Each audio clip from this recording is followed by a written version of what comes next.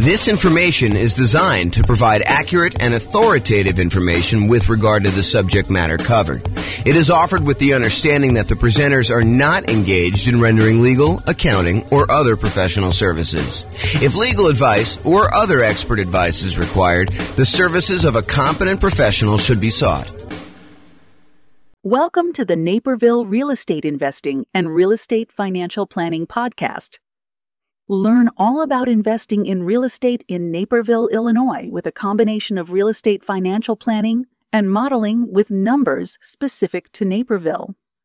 Plus syndicated, more generalized recordings of live and pre-recorded real estate investing classes, not all of them specific to Naperville. Be sure to stay tuned after the podcast for a message from our sponsors. Well, good morning and welcome, everyone. I am your host, James Orr, and today we have a crazy, amazing class. I've been doing some updating on the world's greatest real estate deal analysis spreadsheet, and I am finally ready to release it to you and to give you access. And so after this class, I will go ahead and post up the newest version. I'll email out everybody who's on the list to get updates about the spreadsheet, which is why we require you register in order to get the spreadsheet so that you can get updates in case there's errors and any updates on how to use it and things like that. So we're going to go over the brand new spreadsheet, some of the new things that we've got here, and I think you're going to love it.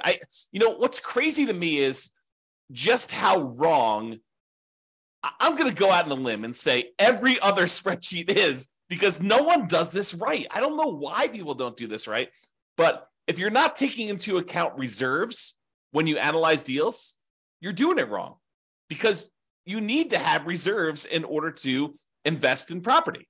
So if you're not taking reserves into account in like what your overall return on investment is, then that's not correct. You're basically lying. You're saying that your return on your deal is higher than it really is, because you would not be able to make that investment unless you had those reserves. But I digress. And if you're not taking into account, if you happen to be in a market where you have negative cash flow, if you're not taking into account that cumulative negative cash flow that you probably need to set aside for doing this, that is probably also incorrect. I'm less willing to go out on a limb for that one, because I could see a case where you're like, I'm just going to pay for it out of what? Reserves? So yeah, maybe, I guess, but I don't know. I think you need to set aside your cumulative negative cash flow. It is a much more conservative investment if you do it that way. So the new spreadsheet takes that into account. Plus, what I don't also see other people doing in their spreadsheets, I don't see them actually showing you like your returns on equity, and specifically your return on your true net equity, the equity you would actually be able to pull out if you were, going to go sell that property or refinance it, or or do a 1031 exchange, which is really selling, just kind of deferring the taxes. Like all those calculations that you're doing, if you're not looking at return on equity, I mean, after the first year, what does return on investment even mean? Because does it matter that 15 years ago you bought the property with $5,000? Don't you really want to know what your return is today on the amount of equity you have in the deal, that if you were to sell it, what you would need to beat if you were going to go invest in something else? And then what the cost is to access that equity? I mean, it blows my mind. And then, of course, some of the return quadrant things, breaking out the component parts of the return, your cash flow, your appreciation, your debt pay down, your cash flow from depreciation, which is your tax benefits. And then because you do need to set aside those reserves, we really should take into account the return you earn on those reserves, whether you're sticking in a savings account at 1% or you're sticking it in something else and getting, 6, 7, 8, 9%, whatever you're getting there. Okay. So brand new spreadsheet, updated. I think you're going to love it. So a couple things here. So first of all, you can come in here and just type in whatever address you're doing here. So, type in the address of the property. That will just kind of do it. It's only used for you. It's just for you to remember what you did. Another note here. Always start with a copy of your spreadsheet. Don't use the real one, because you're going to make modifications to this and some things are going to get messed up. You're going to forget that you did an adjustment in the overrides tab, and you're going to forget that you did that. So you want to go and start with a fresh copy every time, and then go back to the original when you do that. So Or if you have a template, if you're like, hey, look, I know my taxes are always going to be, 1%. So go ahead and put 1% in there and then save that as your template. And then always go back to the template that you've modified to kind of do it. Okay. That being said, that way you don't make any mistakes. All right. So put the address in here. You're going to put the ARV. I know I'm going to do a whole series on deal analysis. So I'm not going to go and actually analyze a deal and walk you through the deal analysis. We will do a lot of classes on those. I'm going to do a class on how do you analyze 20% down, 25% down, all cash, lease option, creative financing, nomad, house hacking, BRRRR strategy. We'll do all of this type of deal analysis so that you understand how to analyze every single deal. And then, provided I can get to it, I do plan on allowing kind of a explanation for every city. So basically, any deal you have for any of the kind of modeling analysis that we've done for every city, you will be able to go and I will walk you through the deal analysis for every type of deal that we model in every city using that city's specific numbers and basically showing you the charts for the deal analysis spreadsheet. It won't actually be the spreadsheet. It'll be like my version of the spreadsheet on a website. So that is coming. Knock on wood that I have enough time to go do it, but it is coming. That's what the plan is right now. It's always been the plan. I mean, that's why we built it this way. Okay, so that being said, so you put it in the ARV. It does take into account if you're buying properties at a discount. So if you do, you bought the property for, less than what the ARV is, it does adjust and show that you got this bonus return in year one from appreciation, like that. Basically, you got forced appreciation by buying the property at a discount. And then it does also show that your return on true net equity goes down after the first year because you got this massive return in year one from that bump. So I'm just going to put it back so that you can kind of see that. They put in your purchase price, whatever that's going to be. You put in seller concessions, whatever you negotiate with the seller to get them to contribute towards your closing costs, you can do that. That counts as a credit towards you. And then your down payment amount, put in 20% down or 5% down or 25% down. In this case, we'll use 25. Your closing costs, which we'll calculate here, and then show how much the closing costs actually are in dollars. So use the percentage. And then rent ready costs. This is how much money you need to put into the deal to get the deal ready to rent. So if you go buy a property and on the inspection report, it's got a whole bunch of repairs listed that you need to go do before the property is ready to have a tenant in there, and it's going to cost you $7,000, you put $7,000 in there. And then this will automatically take that into account. It includes it as part of the investment you need to make in order to get the deal ready to go. So put whatever numbers you want in there, and it will do the adjustment and do some calculations for you based on that. Then this cumulative negative cash flow field is brand new. The idea being this: if you're going to buy a property, let me just back up. In our current marketplace, the last few years, prices have been going crazy up. And interest rates have gone up a ridiculous amount. But even though rents have increased, they haven't quite increased enough to counteract the significant increase in prices and the significant increase in interest rates. So in some markets, in many markets, I'll just say this, it is harder than ever to get good cash flow in every market. Okay. Some markets, you're going to have negative cash flow, especially if you put down a very small amount. If you're going to go do like house hacking, put 3.5% down, it's very likely with the interest rates where they are that you're going to have some negative cash flow on that. And what negative cash flow really is deferred down payment. Because if you had put more down, if you had put 100% down, you wouldn't have negative cash flow, right? If you put 50% down, you probably wouldn't have negative cash flow. But we're choosing, after we do our analysis, we're looking at the numbers saying, look, I'm choosing to put less down. I'm choosing to put 3.5% down or 5% down or whatever down. And so you're choosing to have some negative cash flow. And if you choose to have negative cash flow, we need to take that into account in our deal analysis. And the way that we take that into account is we look at how much negative cash flow we're going to have and for how long. And so what the software does, if we're going to go to the overrides tab and just show you how this works, let me go and let me make this negative cash flow so we can see. So let's say rent on this is, I don't know, $3,300 a month. Yeah, negative cash flow, it's a little bit negative there. Let's do $3,100, see what it is. All right, so now we've got negative $106 a month negative cash flow. So let's see how this works. So I'm going to go to the overrides tab. And in the overrides tab, I'm going to go find the spot for cash flow, which is right here. And it's going to show you that cash flow for the year was negative $2,238. So we show how much negative cash flow was in the first year. So in this particular property, because we analyzed the deal, it shows you that the negative cash flow was $2,238 negative.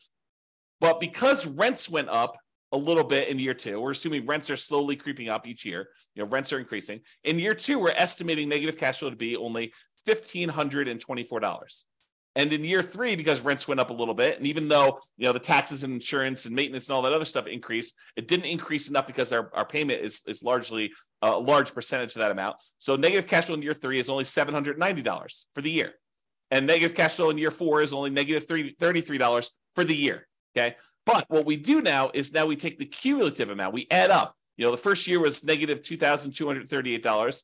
The second year was $1,524. So the total amount cumulative so far, the maximum amount we had to kind of eat in negative cash flow was negative $3,762, plus another $790 in negative cash flow, put you at $4,552, plus another $33 is $4,585. But since negative cash flow is all zero from then on out, we can look at that, and we can look at this chart and see this little visual shows you like all the way to the end. You can see that there's no more negative cash flow because the property is getting better as we do that. So the maximum amount of negative cash flow we have is this $4,585. Well, if we go back to this main tab over here, whoops.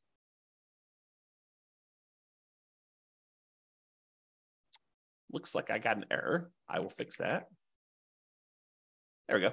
So now it shows you the maximum amount of cumulative negative cash flow that you have on the property. And so it shows you how much you need to have set aside there. So now it says, look, you need this amount down, $110,000. You need this amount in closing costs, $4,840. You need this amount in order to make the property ready to rent.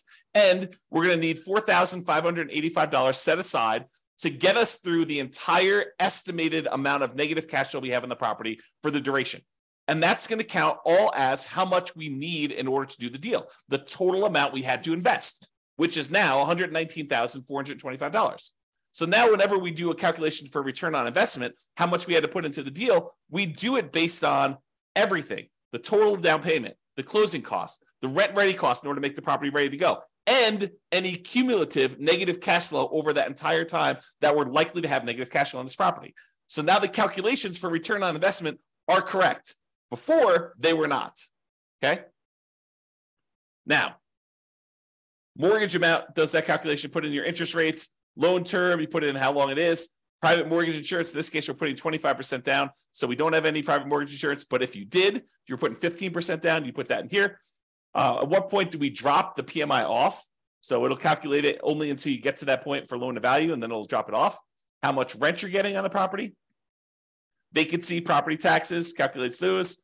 Insurance, HOA, utilities, put all that in there. Maintenance on the property, setting that aside. If you're going to go calculate a different dollar amount for capital expenses, you could set that aside here. Use the capital expenses spreadsheet that we have, totally separate spreadsheet for calculating how much you need in CapEx in order to do that. How much you're paying in property management, if you're doing that at all, unless you're doing it yourself. Land value and the type of property. So land value is going to be used to calculate your depreciation. The type of property for commercial or residential, either do a C or an R, and it does the adjustment for you there. And then estimate your effective income tax rate so that we can calculate what benefit you're going to get from that depreciation. And then we'll be able to do that calculation correctly. Okay, so you do all that, and then we've got these 9 kind of key areas to look at to determine the deal. And they are in somewhat order of importance or order of timing. It's sort of a combination of order of importance and order of timing. So the first one we got up here is your monthly cash flow in the first year. So you can see, because we dropped the rent on this property in order to show the negative cash flow, we've got negative $186 a month in cash flow. So this is a property that has negative cash flow. But we're setting aside all that negative cash flow so that we don't have to stress about it. That's why it makes it more conservative. So we've got our reserves, plus we got this negative cash flow, okay? So we've got this monthly cash flow amount here, negative $186, but we're getting $227 from that depreciation benefit, the cash flow from depreciation, the tax benefits of owning that rental property. So we're getting money back either monthly or with every paycheck. We're not paying in to the tax system because we know we're going to get a certain amount of money back, or at the end of the year, we're going to get a big chunk back to offset this whole thing. Okay, you look at it either way, but really you're saving that amount of money in taxes, so you're not having to do it. So in this particular case, because you have negative $186 in cash flow, but positive $227 in cash flow from depreciation, your total true cash flow, when we add those two together, is still positive. So this particular property has a positive cash flow, a positive true cash flow, I should say, of $40 a month. So it's not technically negative when you take into account the tax benefits you're getting on the property and the regular cash flow. Now, if you had your normal cash flow and it was $3,600 and you're getting $200 a month of cash flow plus $227, it adds up both of them and shows you your total true cash flow is $428 a month. Okay, but in this case, we'll just kind of keep it back at this negative number so I can show you how this works. Okay, so you can look at that in a glance and see what your regular cash flow is, plus your cash flow from depreciation is. You see those separately, and it sums them up for you and shows you that it's now $40 between the both of them. And that's like one of the most important things I think most people are looking at is their cash flow on their property. The next most important thing I think a lot of people are looking at is going to be like their return on investment numbers. Okay, so we want to know what your return is in year one in dollars. So it shows you $13,200 from appreciation. That's where we're estimating the property value to go up. We've got this negative $2,238 in cash flow. That's the little green bar, and it's negative because we have that $3,100 a month in rent. And then we've got this debt pay down. We're paying down $3,434 on the loan, plus we're getting $2,720 from cash flow from depreciation. So you add all of those up, and you can see that the overall return in dollars in year one from holding this investment is $17,116. So it shows you how much you made in dollars on your investment. Now you're like, okay, that's interesting. So I can see the dollars, but I want to know what the return is on how much I had to invest in the deal. So we'd have the $17,116. If we divide that by our total invested, this $119,425, which includes the down payment, your closing costs, any rent ready costs, and that cumulative negative cash flow, now we can see that it's 14.33%. Because over here, it shows you your return on investment in year one for that thing. So it shows you what percentage each of these component is. So you're getting negative 1.87% on cash flow. You're getting 11.05% on appreciation. You're getting 2.88% from debt pay down and 2.28% from cash flow from depreciation, your tax benefits. You add all those up, it's 1433. So now we can see at a glance, cash flow, true cash flow, the return you earned in dollars in year one, and the return on investment in year one, 14.33 is the total. And we can see it broken out into all the different component parts. That's why this is powerful, just to see it all at a glance like this. Now, if you decide, look, I'm a 6-month type of reserve sort of guy or gal, and I want to invest in properties, this RIDQ plus R6 says my return in dollars, quadrants, because it shows you the 4 areas of return, plus reserves for 6 months, R6. Okay, so now it shows you how much you earned on or having reserves set aside, earning 1%. So you had 6 months of reserves in this property, so you earned an extra $383 in reserves. But now that we're taking into account the appreciation, the cash flow, the debt pay down, the cash flow from depreciation, and the reserves, we now earn $17,499 in that property. A little bit more than if we didn't take into account reserves. However, now that we're taking into account reserves, we need to include reserves in the denominator when we calculate our return as well, because this one did not. This one just included total cost to close. So this one shows you that when you take into account setting aside 6 months of reserves as well, your return is, even though you had some return from the return on the reserves itself, is 12.63%.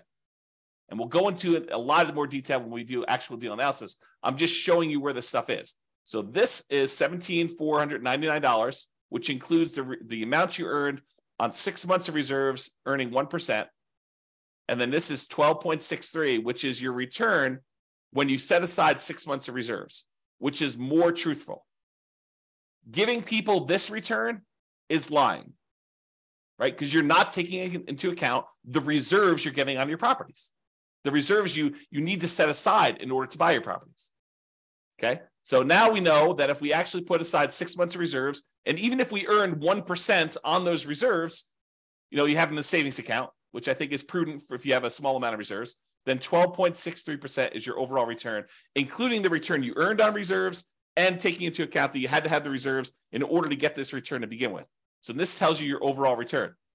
Now, if you're a person who says, look, I'd like to have more reserves. Let's call it 12 months, a full year of reserves, but I'm going to take a good portion of that and I'm going to have that invested in something else, something that gets a higher return than just savings at 1%. So we do this one, RIDQ plus R12. R12 is 12 months of reserves, but now we're earning 7 or 8%. I think it's 8% on our reserve number. Okay. So now on reserves, we earned $3,066 for the year. So the total amount we earned is $20,182. Now, a couple of things to point out. Appreciation is the same for all three of these. Cash flow is the same for all three of these. Debt pay down is the same for all three of these. Cash flow from depreciation is the same for all three of these. What's different? This one doesn't have any reserves. This one, we earned 1% on setting aside 6 months of reserves in a savings account. And this one is we're earning 8% on setting aside 12 months of reserves in mostly the stock market. Okay, that's the difference in dollar amounts. Now, in this one, we're looking at all the returns divided by just this total amount to close. In this one, we're looking at all the returns divided by the total cost to close plus 6 months of reserves. And this one, we're looking at all the returns, including the return from reserves, divided by 12 months of reserves plus this total cost to close. So this shows you your return. And you can see that, look, if you were going to ignore reserves, if you were going to lie at a cocktail party to talk about how good your returns are, this one is the one you use because that's the one everyone else is using, right? Everyone else is incorrect. But if you actually go and you set aside 6 months of reserves, this is really what you're earning, 12.63. And if you set aside 12 months of reserves and you're getting 8% return on the reserve dollar amount, then you're getting 12.79 total. Okay. And that's why this is important. And that's usually what we look at in order to look at a deal.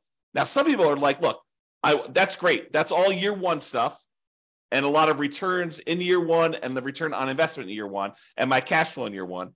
But what about like your overall return, 5 years from now, if I sold the property? That's the returns if sold.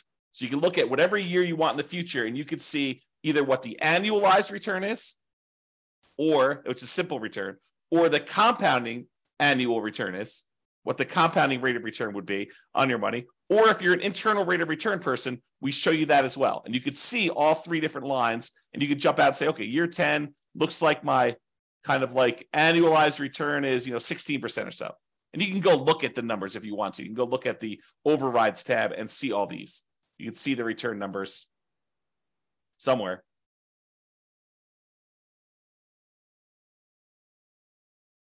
There you go. Here's the returns. Before and after taxes. So you can go look at those if you want to. Okay? Or just kind of estimate it from the chart. You can see how it's doing, right? So this is if you want to look at those different returns. You want to see the internal rate of return? That's in year 15. That's probably around 11%. So you got 11% annualized internal rate of return by buying this property. If you sold it and you paid all the expenses of sale, it does take into account the expenses of a sale. And you can adjust what those are in overrides. Okay, so you can adjust what your expenses of sale are and have it be. And in some cases, you may want to say, hey, look, my costs of sale are different at different periods of my life because my tax rate's different, or I'm a real estate agent, so I won't have a real estate commission here. But if I go beyond this point, I'm turning my license, and so I don't have that anymore. You can do all that because we have the ability to override in any year, almost any number. That's what's amazing about the overrides. Okay, so shows you returns if sold. Then you're like, hey, look, James, I know you're doing like the saying cash on cash return on investment. I get it, but I'm a cap rate person. I like cap rate. Okay, fine. Here's your cap rate numbers. Cap rate for the first 5 years shows you right on the homepage in the middle, right front and center. Now it shows you your cash on cash number, and then it shows you your cap rate. Cap rate is your return if you own the property free and clear, if you didn't have a mortgage on it. It shows you what your return is, your cash return, cash flow return, if you did not have a mortgage on the property. Okay. If we had whatever this is, 3,600 here, you can see the cash on cash return shows positive now. And you can see how it changes over time. Okay, put it back to 3,100 just so we can see that. All right. Now, once you get past year one, does it matter that you put $14 into the deal? No, now we're really concerned about, what is the return I'm earning on the equity I have in the deal? Because what we want to say is, look, I have this property, and what if I took the money I have in the deal and I wanted to go take that and invest somewhere else? Could I go take that money and invest somewhere else? And if so, what am I currently earning on that money that I would walk away with that I could go invest in somewhere else? That way I can compare it to what I would invest in. If I'm going to take this equity out of my deal and get 11% return, well, what am I earning on that amount of money in the deal right now? What is the return I'm earning on that money that I would walk away with? Because that's what I need to compare it to, so that if I took the money and invested in somewhere else, I could compare those appropriately. And so now what we're looking at is your return on equity. And specifically, not just the return on equity, which I think is wrong, right? Like, I like the idea of someone, okay, look, if you're not going to look at return on equity at all, that's like one level of wrong. If you say, look, I understand what you're saying, and I really should be looking at my return on how much equity I have, that's a step in the right direction. But it's still not right. And I still see people doing this. I still see people doing like looking at the return on equity like that's a real number. It's not a real number because you don't really have that equity. In order to access that equity, you got to do something. You got to either refinance the property or you got to sell it. I mean, that's how you get at equity. So you need to take into account, what does it cost me to get at that equity? If you're not taking that into account, then you're fooling yourself because that's not a real number. And I'll show you here in a second that that's not a real number. It's a significant cost to get at this equity. Okay. So this shows you, though, the return you're earning on that true net equity. Your true net equity is your equity after you subtract out closing costs, real estate commissions, capital gains taxes, and depreciation recapture tax. All the expenses you have of selling a property and getting out of the deal. That's what true net equity is. So this shows you now your returns on these 4 different areas, plus your return on your total return. So the green line, everything matches. Green is always cash flow. Your green line is going to be your cash flow return. Starts off negative in this case and kind of grows up here so that your return on equity over time eventually is pushing 4% or so. Okay, that's sort of like your cap rate over time. That approaches cap rate, right? Debt pay down return starts up here, kind of drops down, it kind of continues on, drops down a little bit. Appreciation return shows you what that looks like over time. And then your cash flow from depreciation number looks like that is. When you sum all of them up, it's this dotted line. So right now, when we first got the deal, in year 1, it looks like your overall return on true net equity is just below 20%, probably 19.12 looks like. And then your return as you get to year 10 or so, I don't know, it's probably in this ballpark of whatever that is, 15%.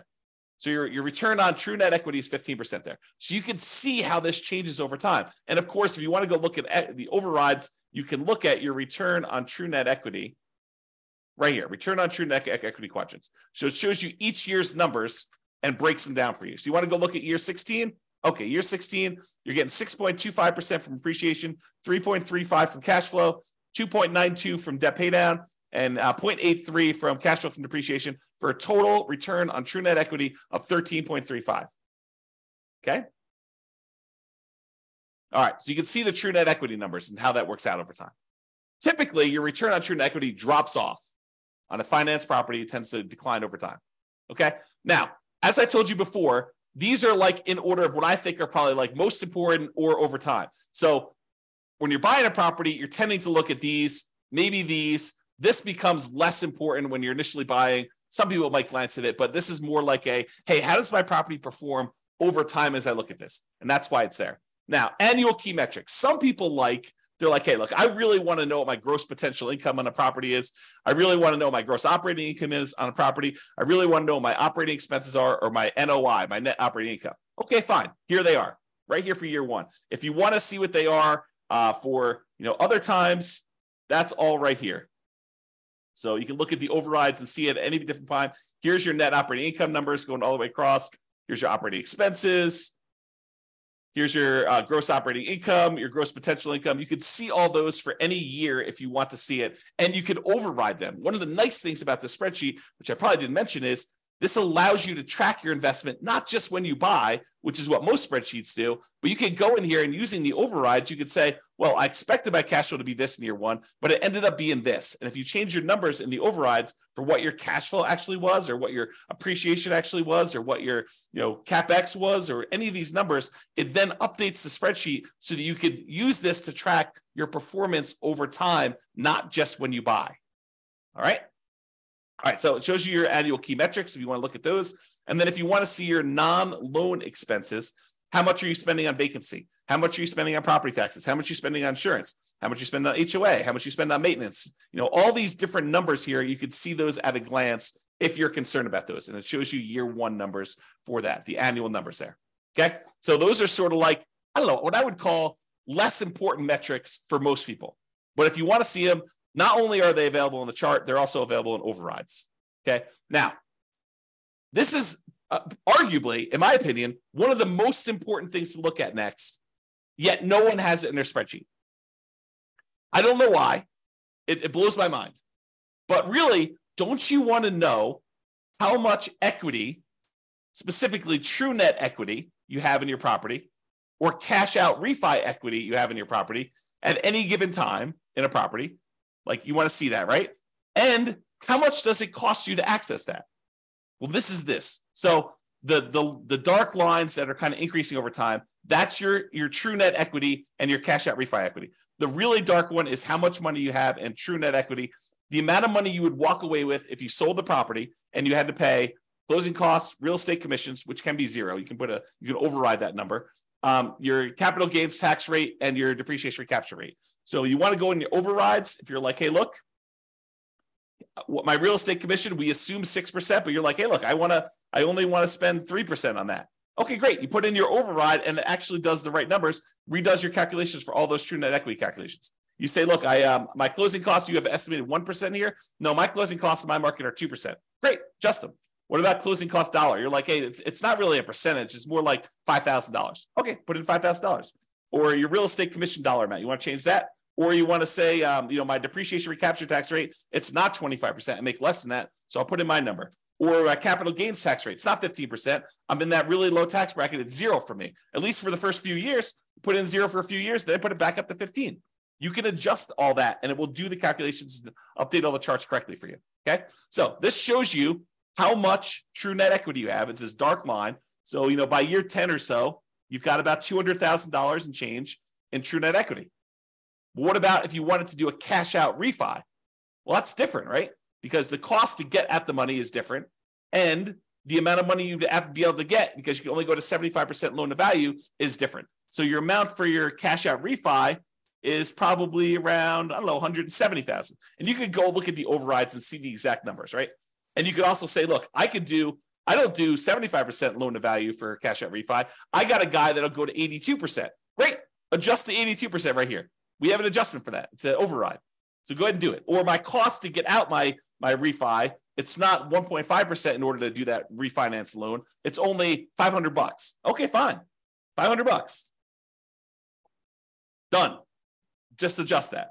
And it does it for you. Okay. So this allows you to do that. Now, these dotted lines, they show you what percentage of the money you're taking out were expenses to get at that money. It costs you money to do a sale. It costs you money to do a refi. So how much did it cost you as a percentage of the amount of money you're taking out, right? Because I want to know, look, how expensive is this money to get at? And so these numbers show you how expensive it was. This like dotted line here shows you that, you're looking at this other scale, about 40% of the money that I would get out were spent in order to get at that money. That's really expensive money. It costs you 40% of the equity you're getting out. 40% of the money that you would have in hand, that's what it costs you to get at that. And it actually goes up over time in the first, 8 years or so. Then it starts declining a little bit. But even by year 20, it's still over 40. It costs you 40% to get at that money.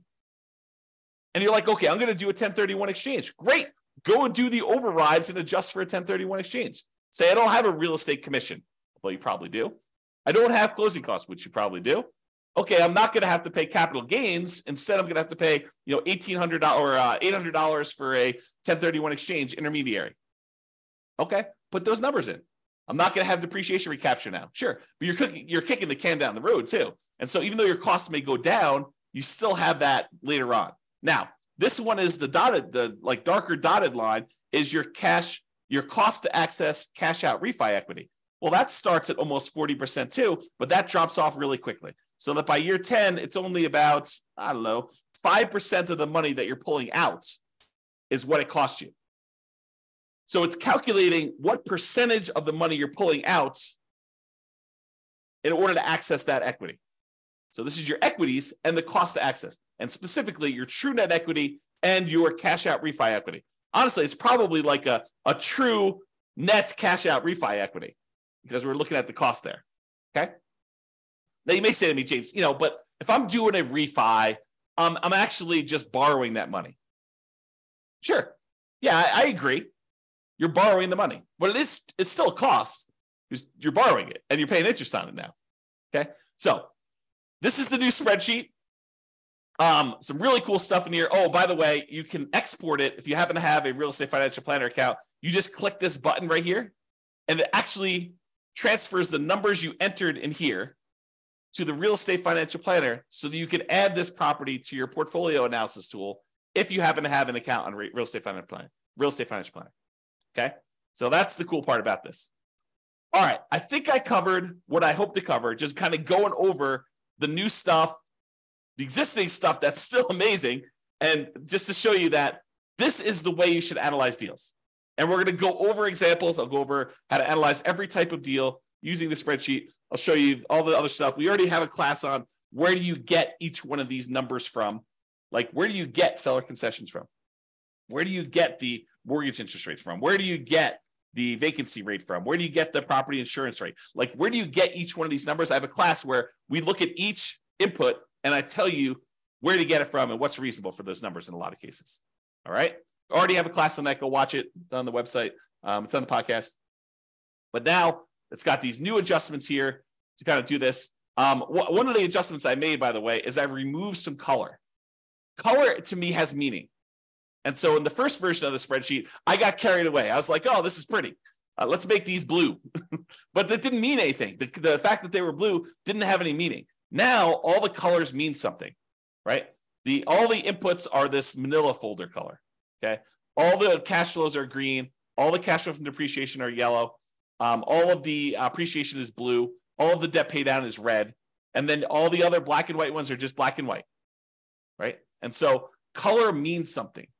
If something is colored, oh man, I'm looking at things like this export to REFE button. I should probably make that gray. Maybe I'll make it black, right? Because color should mean something. And so we should all do that. And maybe I should make this gray. I don't know. But the color, and the charts, color means stuff. All right. And then over here, I tried to add some flash of color if you just show you like size of values. And if it's, part of the quadrants, it's still going to be that blue, green, red, yellow color. So you can see those at a glance as to which ones we're talking about and how all those work. And because in the previous spreadsheet, I tried to compress it and do like years 1 through 5, then year 10, then year 15, year 20. But I realized that, because the spreadsheet was locked down to protect you from messing up formulas, that you couldn't access year 12 easily. So now it's all open, which means that it just goes wide, right? So now you can go and keep track of your deal for 40 years. You have access to all that. All right. That's all I got. I hope you enjoyed the new updated spreadsheet. I know I certainly do. I'm really excited to teach these classes. We're planning on doing, as of right now, subject to change, we're planning on doing one new deal analysis class per week. And then for the podcast usually gets published. I think we're out. The class I recorded yesterday got published, got queued up to be published to the podcast in November. So it's May 3rd right now. So November is 6 months out. So we're currently 6 months ahead on what the podcast gets. All the Substack guys get access to it immediately, but the podcast stuff is delayed by about 6 months now, and it will continue to delay because we publish the podcast once a week.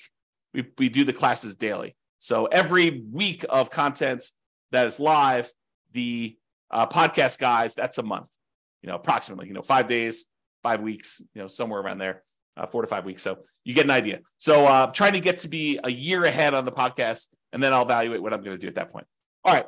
That's all I got. Super excited for you guys. I will get the new version of the spreadsheet out to you, but I hope you enjoy it. Hope you like the new spreadsheet, and we will do deal analysis, and I'll cover a whole bunch of stuff for you.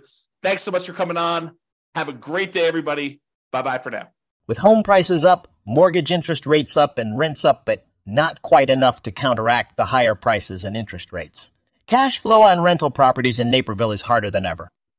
Book a call with the Real Estate Financial Planner to apply our proprietary 88 strategies to improve cash flow on your rentals. See the show notes for a link to schedule your call and improve your cash flow today. If you're a real estate agent, lender, or professional in Naperville that wants to help our real estate investor listeners, consider reaching out to learn about collaboration opportunities with this podcast. We'd love to add more value to our listeners by having you assist our investors buy, sell, and finance their real estate investments. See the show notes to schedule a call to discuss collaboration opportunities